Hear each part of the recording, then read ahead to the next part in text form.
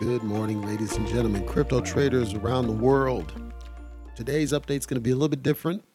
I'm not going to cover an underdog token. I thought about it, but I figured since today is somewhat of a special day, I'm going to take a slight break. I will be back on it tomorrow, but for today, I'm not going to cover an underdog token. There's a lot happening in the industry of crypto, though, and that conversation will take a little bit of time, so that's what's going to be my focus for today's episode. And I'm going to circle back on some previous cryptocurrencies that have had some significant updates that I think are worth mentioning. But it all ties together because if you've looked at your charts today, or you've gone to Dex Tools or PooCoin or anything else, you saw a bunch of red and you're like, what the heck happened? I don't know specifics, but I'm going to posit, as in POSIT, meaning I'm going to provide a little bit of speculation and hypothesis around what I suspect is happening. I mentioned in an earlier episode that cryptocurrency is all interrelated by way of the liquidity pools. Liquidity pools are formed by Bitcoin, Ethereum, and stablecoins, usually USD Tether, or it could be USDC predominantly. There could be other pairs. There could be straight USD. There could be fiat in your country, might have its own pair in some off exchange that's specific to your country. But generally speaking, it's going to be around Bitcoin, Ethereum, BNB for the Binance side, Matic for the Polygon side, and so on. The liquidity pairs, of course, are what power the ability to do trading on the exchanges as well as on the swaps. However, the liquidity pool is just a bunch of whatever currency. So a bunch of BNB or a bunch of Ethereum, a bunch of Bitcoin. That liquidity has a value itself, right? That pool. That's the totality of what's in there at a given time. And then, of course, what's the price per increment? So in this case, per Bitcoin or per Ethereum. What happens is when you have price movements on the liquidity pair components, it tends to affect the rest of the industry because the underlying currency itself is suffering. So if you notice, Bitcoin's trending down, Ethereum's trending down, BNB is down. BNB's not down a lot, but it's down a pretty fair share from an initial growth. It got near to 500, I think it got over $500 at a point. And it's back down to 470. 470 is not bad, but it's certainly nowhere near the like 600, 650, 700 that it was back, I believe, late last year. So it's down and it hasn't recovered fully. Ethereum was able to get back up into the fours, but now it's trending back down and it's in the threes. Well, remember, Ethereum got very near, I believe, got near $5,000 at a point. And then, of course, Bitcoin's been having issues at its resistance point. And I covered on a previous episode that there's reserves running out on the exchanges. There were also speculations that miners, as in MINERS, might be stockpiling the Bitcoin themselves as opposed to making it available for the exchanges, which might harm the overall price movement because they're not able to transact. And remember, price movement is directly correlated to volume. Lower volume, lower price movement. Why is this important? Because I believe, this is my hypothesis, that some of the price action that you're seeing here is directly symptomatic of those core coins, Bitcoin, Ethereum, Binance, and so on. Their prices are going down, which I believe is correlated to a lower volume from those core currencies. I also think there's a little bit of sellout because I am seeing the stable coin. You can look at the graph on the stable coin, especially Tether, and you can see where it's trying to move, like it's trying to go a little bit up and down. That means that people are actively buying and selling. Usually it's on the sell side when it's in the green, because obviously if you're selling and you're putting back in the pool, you want more available, right? It's the opposite of the other type of cryptos where you want scarcity. In a stablecoin situation, its value is perfect one. It's not like it's up or down by a percent or up and down by a decimal. It's supposed to be perfect one. So you want more of it, which is its value. Its value is a true value indicator. If you have a billion coins, you have a billion coins. If you have 500 million coins, it went down, right?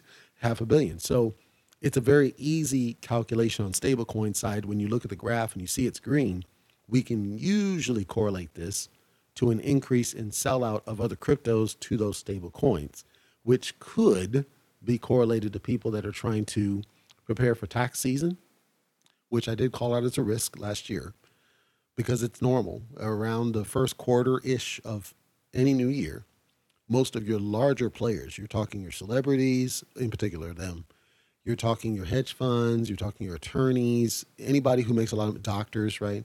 Anybody who makes a lot of money, they're going to be trying to figure out ways to stockpile cash. You probably saw about how Elon Musk was basically dropping bags of his stock because of his tax bill. So he had to sell out a whole bunch of stuff and it harmed the stock. Well, this is kind of also the case with crypto in some cases when you have whales who sell their bags predominantly for tax bills and making sure that they're able to make those payments because their gains are almost always greater than their losses. They lose like everybody else, but their gains are much greater than their losses, especially if they invest in cryptos that have reflections and they put in enough bag to where the reflections that come in outweigh how much the losses are when there are sells. And then if they take the smart strategy that I talked about in the other episode, where they chunk out and take profit on a regular basis, they're able to mitigate their losses even greater. Some of them will just dump, like we saw with ETH Fan Token. There were a lot of whales that were just dumping major bags. I was watching the graph. We're talking $30,000, $15,000, $40,000 at a slice. I know these people didn't have trillions and trillions because I watched the holder list, and there aren't very many people that have a lot of the coins. So I'm suspecting that people just basically bought in at some point, and it was worth $5,000, and then of course it jumped $4,000, and then they're selling out the bag. I don't agree with it. I think you should take chunks of profit, because if you think about it, if you take a chunk of profit and the price is X, and then you wait for the price to go up times 2, and you take another chunk, you get more money than if you take it price X, all of it. But it's their money. They're going to do what they're going to do with it. I don't think it's smart strategy because you're actually harming the token, number one. But number two, you're getting less than you would have gotten if you had just chunked it out. Even if there's a bunch of whales, and it doesn't look like there are, but even if there were, I think you would get more and more value out of it if you do it that way. Now, it's ultimately up to them and across the industry. I also see that there are some whale sellouts on other tokens, and they happen roughly around the same time as what I saw on ETH Fan Token. One came out of thin air, and I didn't cover it because I'm not sure if it's legit or not, but Web3 came out of nowhere, did an airdrop of some tokens to people, and I watched it, and it was pumping very strong, very similar to the way ETH Fan Token was doing. But of course, all Web3 had to offer really were reflections. It didn't have any benefits or any rewards or anything that I could see to it. Nothing fundamental that would make it sense. And like I said, I was skeptical of it. They claimed to renounce the ownership, but I wasn't sure that's the case. And because it did an airdrop out of thin air, and it was only like 5 cents, but because it did an airdrop, you don't know if it's a scam or not. But I saw major pumps on that one. That one jumped multiple hundreds of percents. And then all of a sudden it started dumping on a massive scale, just like with ETH Fan Token. I believe this is strategic. I believe that there's many of these whales are basically buying these low cap ones, and they're driving it up because they're putting a lot in, knowing that they're going to pull a lot out.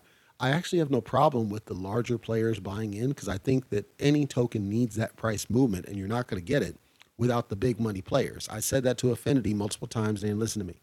But I think that's where you're going to get the big money players.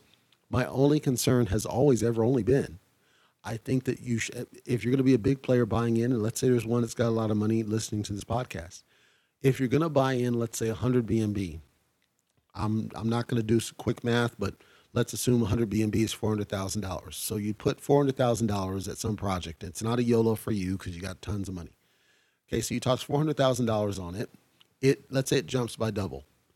I would rather you just simply pull out $200,000, let's say, and then let it jump again, then pull $200,000. So now you got your money back, but now you've realized profit without overtly harming the token. Instead of what I see people doing, which is to basically just pull it all out, and then they're gone. And then the token, it'll recover. I'm pretty sure it'll recover, and many of these will. But to me, that harm doesn't make any sense because you're harming yourself too. You're harming yourself out of the profit you could have gotten if you chunked it out. That's my opinion versus a mass pull where you immediately tank the value, right? And then maybe you do buy in on the dip to do it again and wait for it to go up. Maybe that's your strategy, kind of a compound approach. But I think that's more risk because what if it doesn't recover? What if it doesn't go back up? And what if it goes down? We saw that with Saitama. In Saitama, they had an initial push, and then it dipped, and then during the faded Vegas event, it spiked to unreasonable levels. And I'm sure that there was some orchestrated strategic pumping going on with that one, but it's never recovered since. It was able to get little bits of spikes here and there up to the four, but it's not been able to sustain the growth that it did prior to the Vegas event. And part of this is strategic, I know, and part of this is sentiment, and I'm pretty sure part of it is just the fact the wallet's not there and people are waiting. Like there's all these different factors. So if you're a whale, to me, it doesn't make any sense to just do the mass sellout, especially in tokens that aren't spiking, rather than just doing a chunked approach, because you're getting the reflections. You could be realizing major amounts of profit. And from a tax bill perspective, it's illogical to me that you would want to realize a gain of 10x, knowing you're going to have to pay the max tax on that, as opposed to realizing a gain of 2x and paying less taxes for that year. And maybe you're just concerned about it losing over time, but that seems to indicate that you never had trust in the project. If you never had trust in the project, okay, power to you. But I would rather see people buy into projects because they have belief that they're going to sustain long term. And when I look at projects like Everrise, and it's one of the few that seems to be able to weather the storm of this price movement that we're seeing. Well, Everrise's whole, let's say, sales pitch is the idea of constant burn and the idea of staked, right? And so you're staking it, so you're creating scarcity, but you're also staking it, and so you're increasing circulating supply to get it to where it's matching the total supply, and then the price movement should correlate to it. As a result, it's dangerously close to 1 penny. Now, of course, there's a lot of tokens there, so anybody that's holding at least 1 million tokens, I mean, that's a lot of money that would be gone from that token should they all sell out once it hits that, 10-cent mark, let's say. So it'll hit some price challenges going up. But as of right now, it's been slowly but surely getting close to that penny mark. And I'm sure there's a lot of people in Everrise that are the same way, that they're whales that bought in early on. And it's gone through a couple of contract migrations. So the inventory is certainly different. But my point is that as a whale, it's going to probably suffer the same type of situation we're seeing with other ones, where you see these bulk sellouts that don't make any sense to me, because you're harming the token, but you're also mitigating any opportunity for you to maximize your profit from my perspective. Anybody who contradicts that, I want to smoke, please. If you have some logic as to why you do that, come on the show. I will listen to you all day long. Try to explain to me why that makes any sense other than fear, FOMO, fear that it's going to tank. Okay, well, at that point, you're just an exploiter. Okay, as long as you're proud of it and you say, yes, I'm proud to be an exploiter, I'll respect you at least for being honest about it. But what I think really is going on, folks, is you got people that don't care about the project. People don't care about the token success. People that are only looking for profit and nothing else. In order to avert or avoid that kind of situation and that kind of manipulation to your token project, it means that what we currently do as far as anti-will isn't going to make sense in the long term. And we got to get creative about how we not block them from doing what they do, because we need them, but we manage how they're able to do it. One idea I had, and I would love anybody who's thinking of creating a token at any point, I would love to talk to them, because to me, I would love to kick the tires on this, especially on the Ethereum chain and BNB to a lesser degree. But I would love to see some structure that says within a 24-hour period, you can only sell one N versus, whatever. So, for example, if it's Binance, right now Binance's value is about $470. Let's say you got 50 Binance into a thing, right? So about what, $20,000? So, okay, you can only sell $470 worth of a thing every day. Every 24-hour period, it's going to see if your wallet address has sold before. So the only way you can get around it would be to stage up multiple wallets, but you still aren't going to be able to do the mass bulk sell that we're talking about. You'll be able to sell, but it's spread out. This is what I want to see. I want to see that we are able to manage and mitigate the amount of damage that occurs to a token by way of not blocking them from selling, but simply throttling how much they can sell within a given interval. Because until we do that, I think we're going to have issues trying to manage this situation for every crypto. And I know there's kind of a hesitation to do that for multiple valid reasons. One is, if you're doing a buyback situation, that contract address needs the ability to do whatever cells it's going to do. No problem. Whitelist it. You can do that in the code. But I think you should be able to figure out a way to minimize how much of the core liquidity they can drain within a period of time. If you think 24 hours is just not fair to people, then at least throttle it to something like every hour or something that is incremental, something that's an increment. Not, I saw some contracts like ETH Van Token. It has a so-called anti-whale.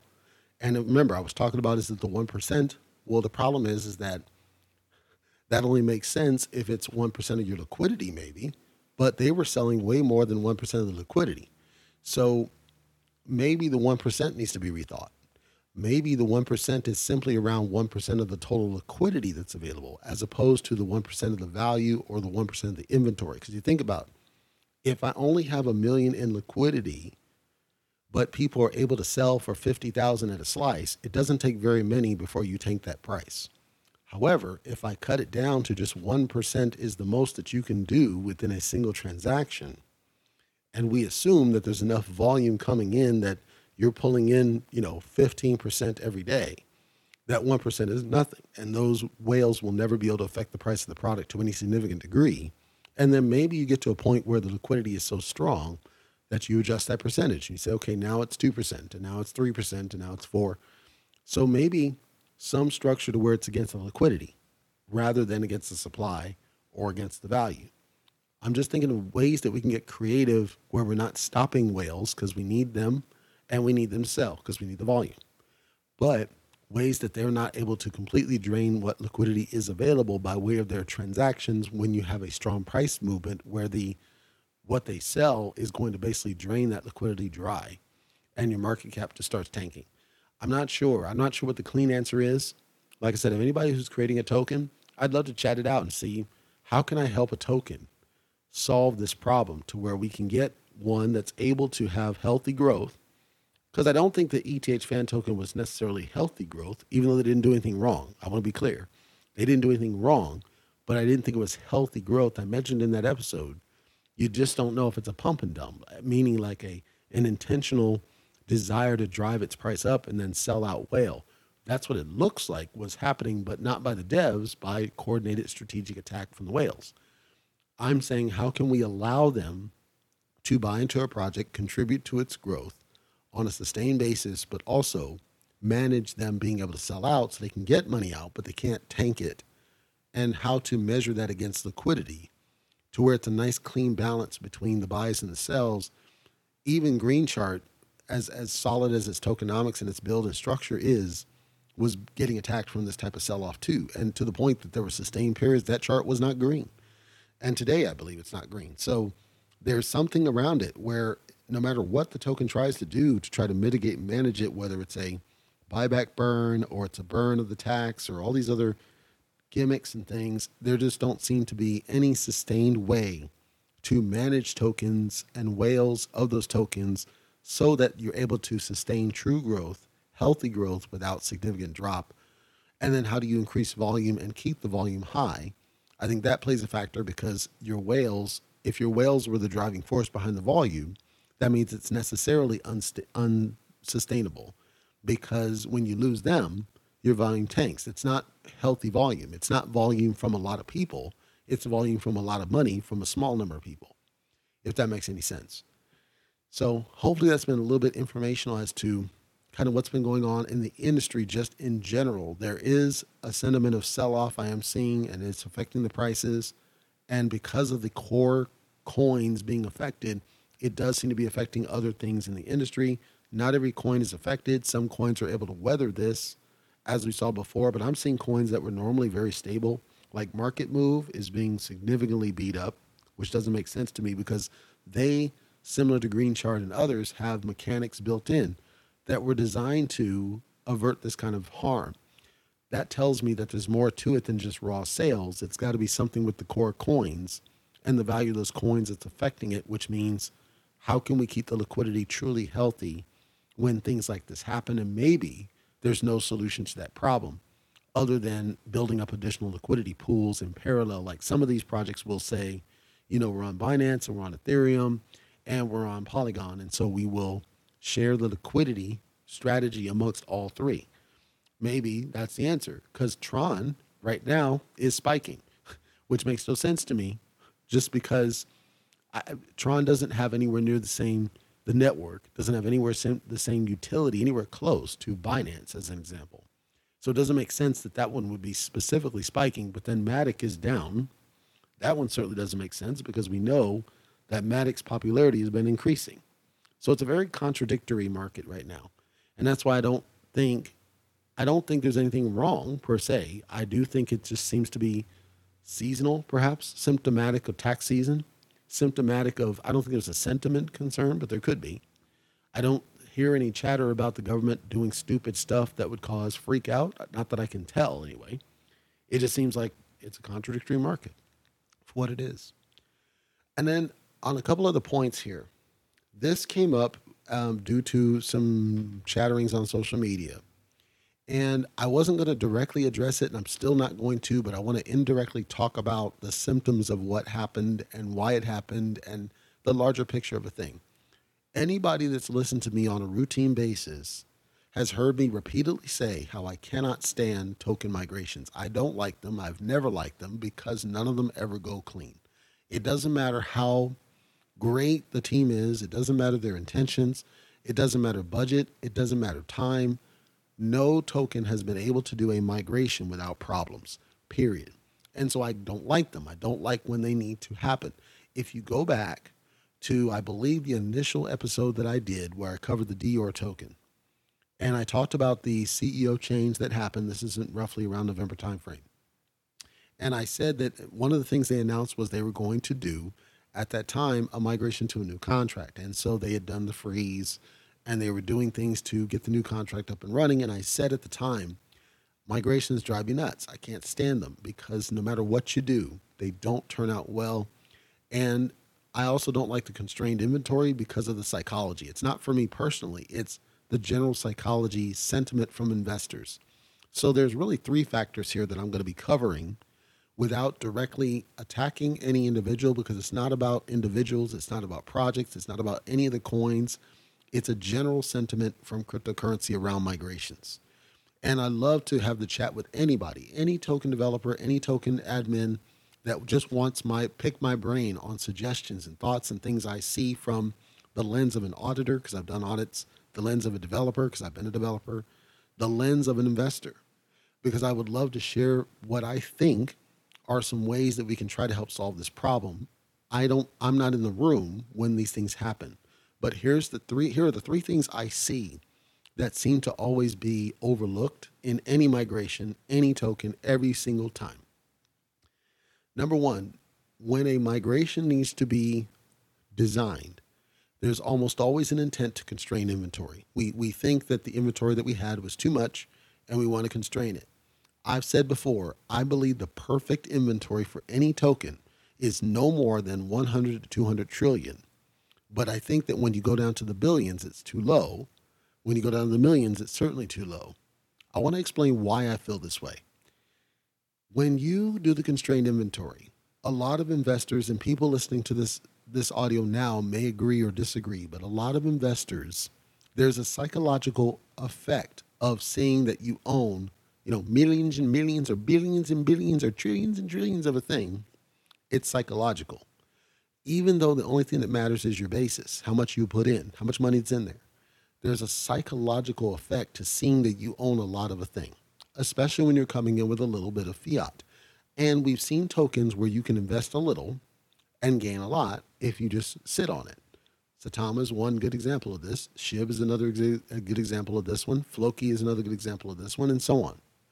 And so when you start with an inventory, and just to give you some raw numbers, when you are able to buy something and get 19 trillion of a token, and you're like, cool, I'm set, because this at some point when it starts dropping zeros, I'm going to get to the point I want to be. And then a migration happens. And when they constrain the inventory, your 19 trillion turns into 1.9 million. To the person, the investor, they think they lost money, because they're not thinking about the basis. They're thinking about the number of tokens. That is, I think, harmful from a sentiment perspective, it's not that you're doing anything wrong, but I think no matter how much education you can do, the reality is the psychological effect cannot be understated. So I always say when you're in the sextillion tokens, that's way too darn much. That's why Dogezilla can't get past its hurdle. And others like, OCCT, they're going to have a hard time doing it. I think Shinja's going to have a hard time. These ones that have an outrageous number of inventory, I think they're going to have a hard time of it. And so they do burns to try to get the inventory down. But that'll take time. It takes time for them to get to a point where it is now solvent and beneficial to those investors who don't want to invest $10,000. So you can invest $10,000 right now into something like Dogezilla, and over a day, it'll 10x just because there's so many zeros. But that's because it's built under the idea that you've invested a lot of money in it first. However, you could invest $20, $30 and get a quadrillion tokens, and it'll be worth nothing in 3 years because there's so many freaking zeros. So think of it psychologically this way.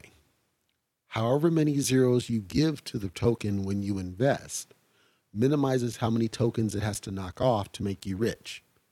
That's why, ideally, I don't want to necessarily see a lot of zeros on the contract. This I agree with as far as migrations and the strategy.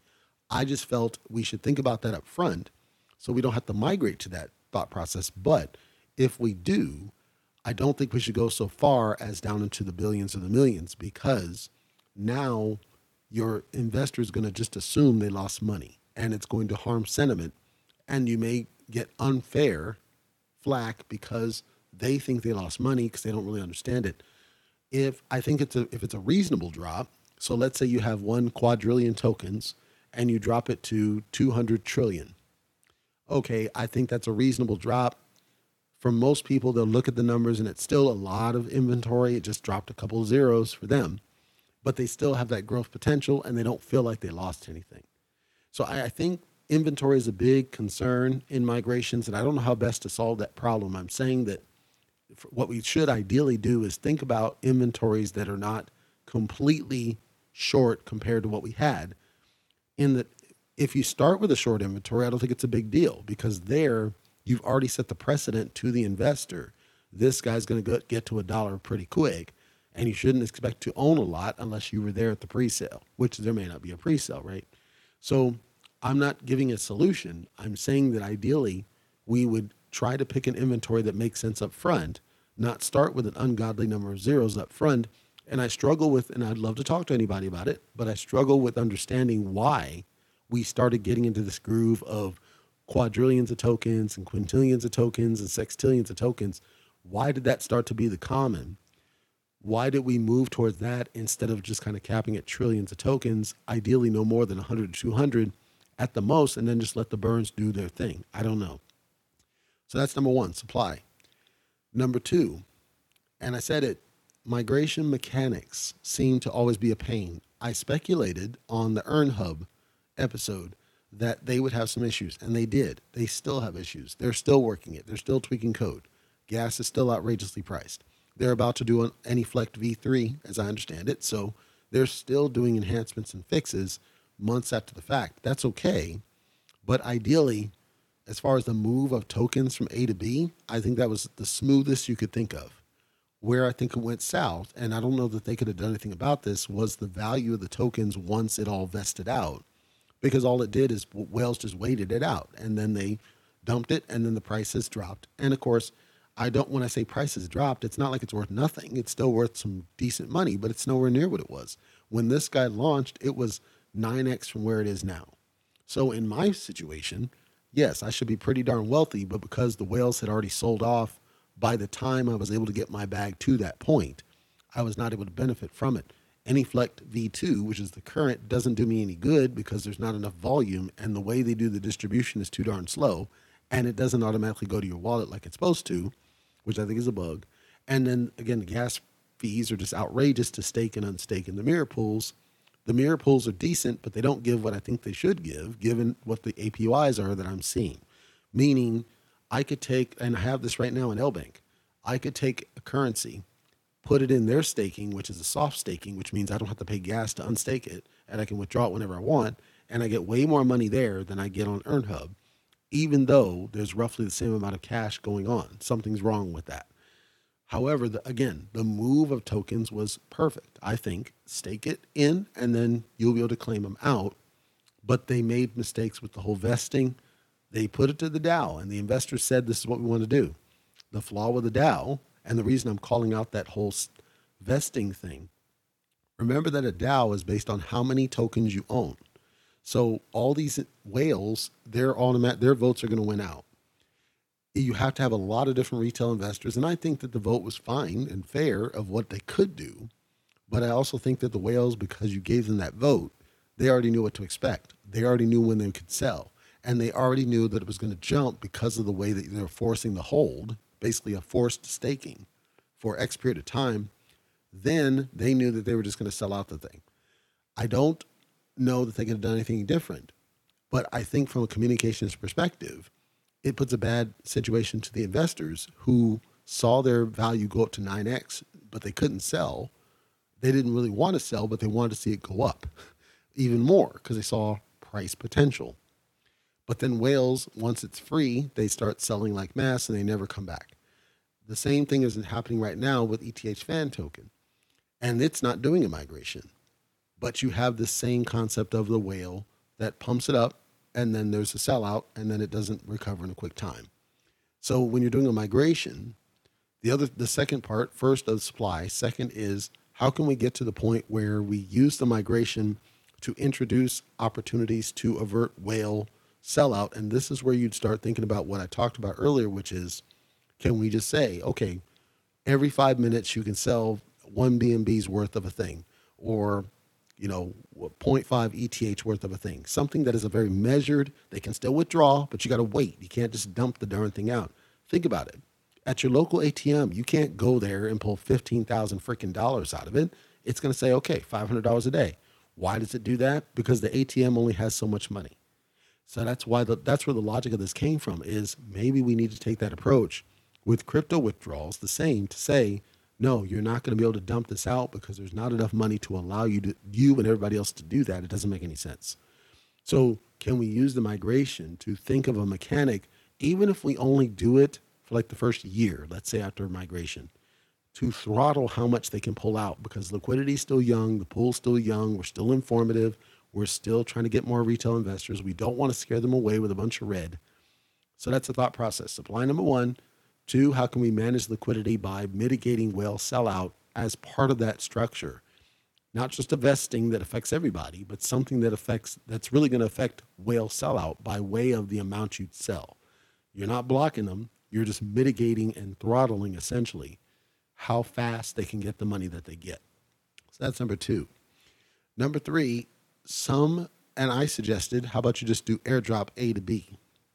And airdrop A to B seems to me to be the cleanest way to do it. Of course, the problem with airdrop A to B is that it puts the onus on the developer team. And if the developer team is able to do that, great, but you're not going to be able to do that if they renounce ownership, right? And so the current big chatter is renounce ownership, and this is why I keep saying we should not just ask for things without really understanding what we're asking for. Because I do think that the airdrop method is the cleanest way to solve the problem. And just airdrop everything. Airdrop your pre-sales, airdrop your swaps, airdrop your reflections, airdrop it all. But yes, that puts more work on the developer team. But it seems to me that would be the cleanest way of doing a migration if you have to do it. Obviously, we want to try to avoid it, but when it's not avoidable, can we figure out a way that we can just have the developer team do the swap, get it clean? Ideally, it's an automated process, right? That we simply say, go to a tool, you build a tool. And you plug in your wallet address, it queries blockchain. It says, okay, you got this many tokens. In the new, I'm going to issue you this many tokens. Press a button, it's going to happen. It doesn't need to do gas because it's already reserved for you. There's no approval. You're just submitting a button and it goes to a queue. Back in, somebody takes a look at it and says, okay, that's clean, approve. You're like, well, that's a lot. Yes, it is. But think of the alternatives that we've seen. And I want you to truly think about the alternatives that we've seen. In some cases, pretty much everybody is doing an airdrop of tokens. Some are doing a swap, meaning you send your tokens in and then they will airdrop you the tokens back. Doing the swap, the problem is, especially on Ethereum, the freaking gas fees, and you're not being compensated for that. So you're essentially paying somebody to give you your money. I'm ethically opposed to this. Ethically opposed to it. I think any tool option should be free, free, free, free. And we should not pay to get our money because it's not like the migration is optional. And that leads me to my second suggestion. Perhaps the migration is treated as an optional thing. GenTokens.com did something similar. You have two different tokens, essentially. One of them is renounced, one of them is not. So maybe you do a migration that says, this token contract out here, we're not going to touch it, and we're going to renounce it. You are free to keep trading if you want, but we're out of it. Or you can move to the new contract if you want, and we'll give you incentives for moving over because we'd like your liquidity over here. This is a more expensive option because they're going to have to build a liquidity pool from their own sources. But I think that might be a cleaner option to give the investor the choice. Maybe they don't want to do the migration. Plus, you have sometimes, I just was on a call where one guy was there from a dirt old migration. Like we're talking V1 of a thing that's now at V4. And they didn't know because they weren't following Telegram. Because like I say, US people don't follow Telegram. And they don't do social media. They don't know this. And so they're left behind. Well, if you do the parallel contract concept, it allows them to keep their situation going. But it's renounced, which means there's no enhancements, there's no fixes, there's no nothing that can happen, and all bets are off. And then on your site, you simply communicate, here's what happened with this contract. It's been renounced. It's no longer part of our ecosystem. We don't control the code. You can continue to trade it if you want, but we recommend that you move over to this other one, and then to spread the word to people that you see on a regular basis or still on the old contract via all forms of social media. That might be a cleaner option to just keep the parallel contract strategy so that nobody's truly left behind. And that's what I got for you today. Again, to me, the industry is just down in general. I don't think it's anything wrong with any of your projects. If you are watching any specific projects, I don't think there's anything conceptually wrong with any individual ones. I think it's an industry-wide thing. It will pass. I can assure you that it'll pass. We just don't know what the cause is. For now, I'm not going to cover anything this afternoon. There's nothing to cover. I'll tune back in tomorrow. Take care.